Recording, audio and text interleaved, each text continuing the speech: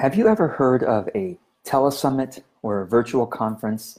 Maybe you have attended one, or maybe you've even been invited to speak on a telesummit.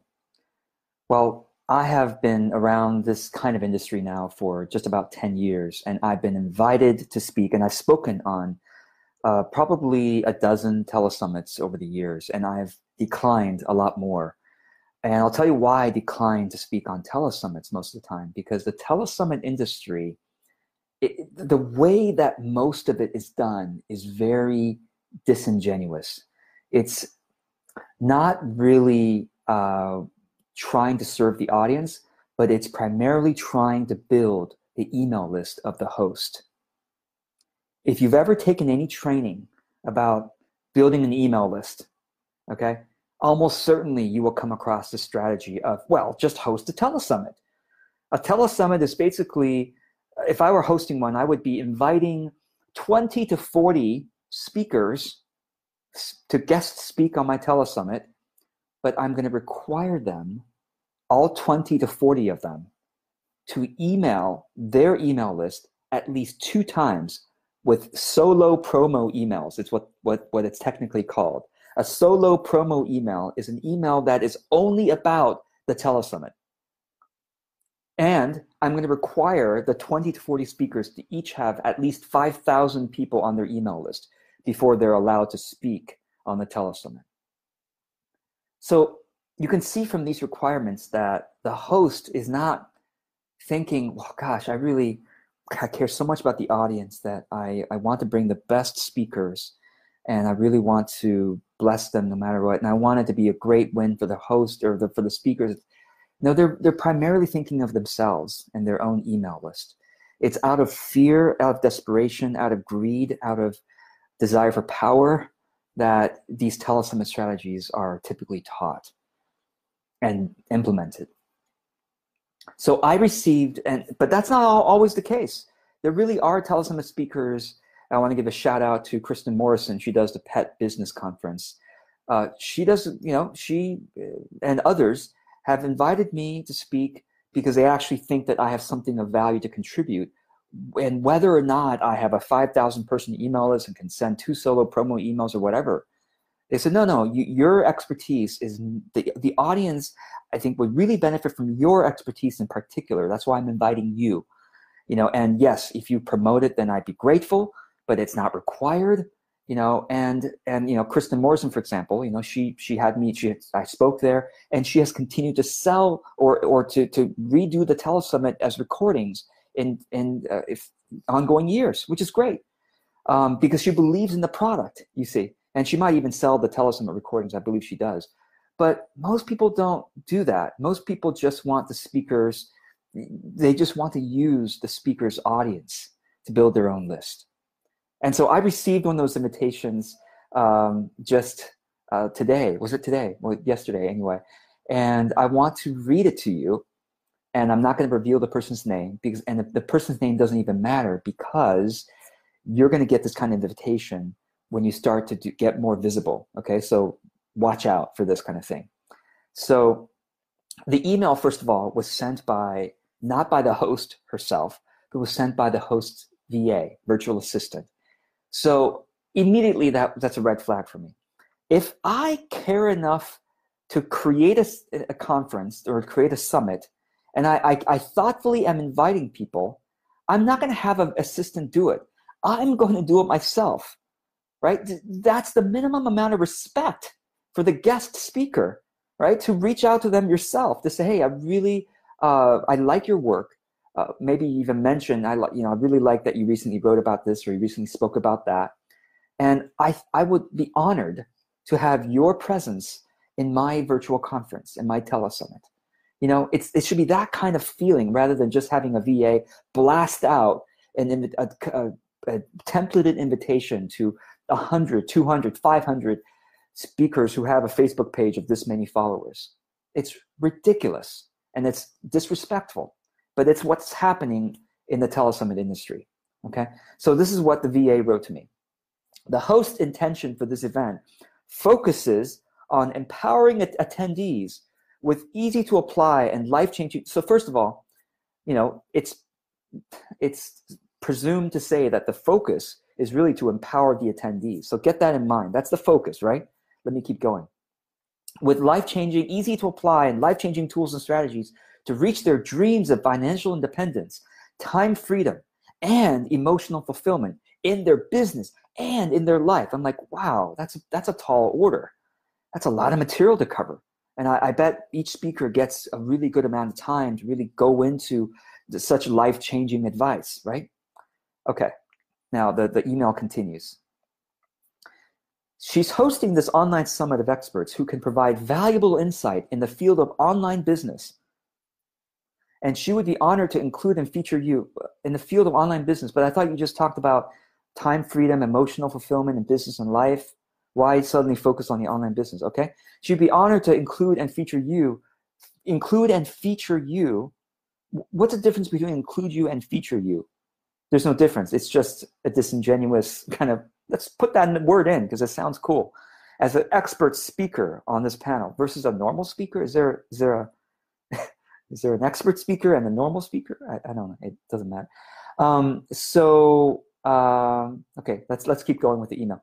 Participation would consist of one 20-minute pre-recorded video interview via Zoom, which will launch on such and such date. This requires no travel on your end and can be performed whenever you are available between now and August 5th. Okay, I'm receiving this. I received it yesterday. I received this on September 24th. So the interview would have been done by August 5th. So already the VA, the host or the VA didn't even care enough to check these emails to make sure that they changed the date. I just am so amazed. This person is, has so little care. And what's ironic, this host, when I go to her Facebook page, the cover image is "You matter," and it's about the core message is about you mattering. I'm like, well, obviously, even as a potential referral source, even as a peer of yours, I don't even matter. Let alone your audience. I mean, it's like it blows my mind how people can care so little, except building their list. Like, how can you be so? I literally, maybe I'm so far from that world now. I just literally do not understand anymore. It's so much greed and so much lack of caring for people and for their audience. Anyway, so first of all, a 20-minute interview, and you want me to change the audience's life in 20 minutes. Do you really care about your audience? Do you really care about me? Okay, so let me keep going in this email. She continues on.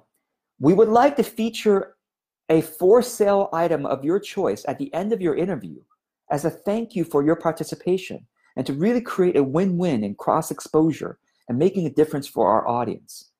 Sounds good, but listen, do you want me in 20 minutes to not only change your audience's life, but also sell something in 20 minutes? You gotta be effing kidding me. In 20 minutes, maybe I'll give a tip or two that might be interesting, but to then sell something as well? So basically, these are 20-minute sales messages that the audience is going to be receiving. And you want me to promote this to my audience? To say, hey, everybody, join this great Telesummit?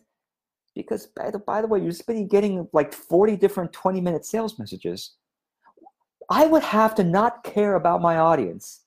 I would have to only care about, well, what if I get in my 20 minutes and I can share my message for 15 minutes with the audience to change their life, and in 5 minutes I'm going to sell them, and I might reach new audiences. I don't care about my own audience getting, lied to and deceived and joining this person's email list and probably going to get sold again and again by her and her partners.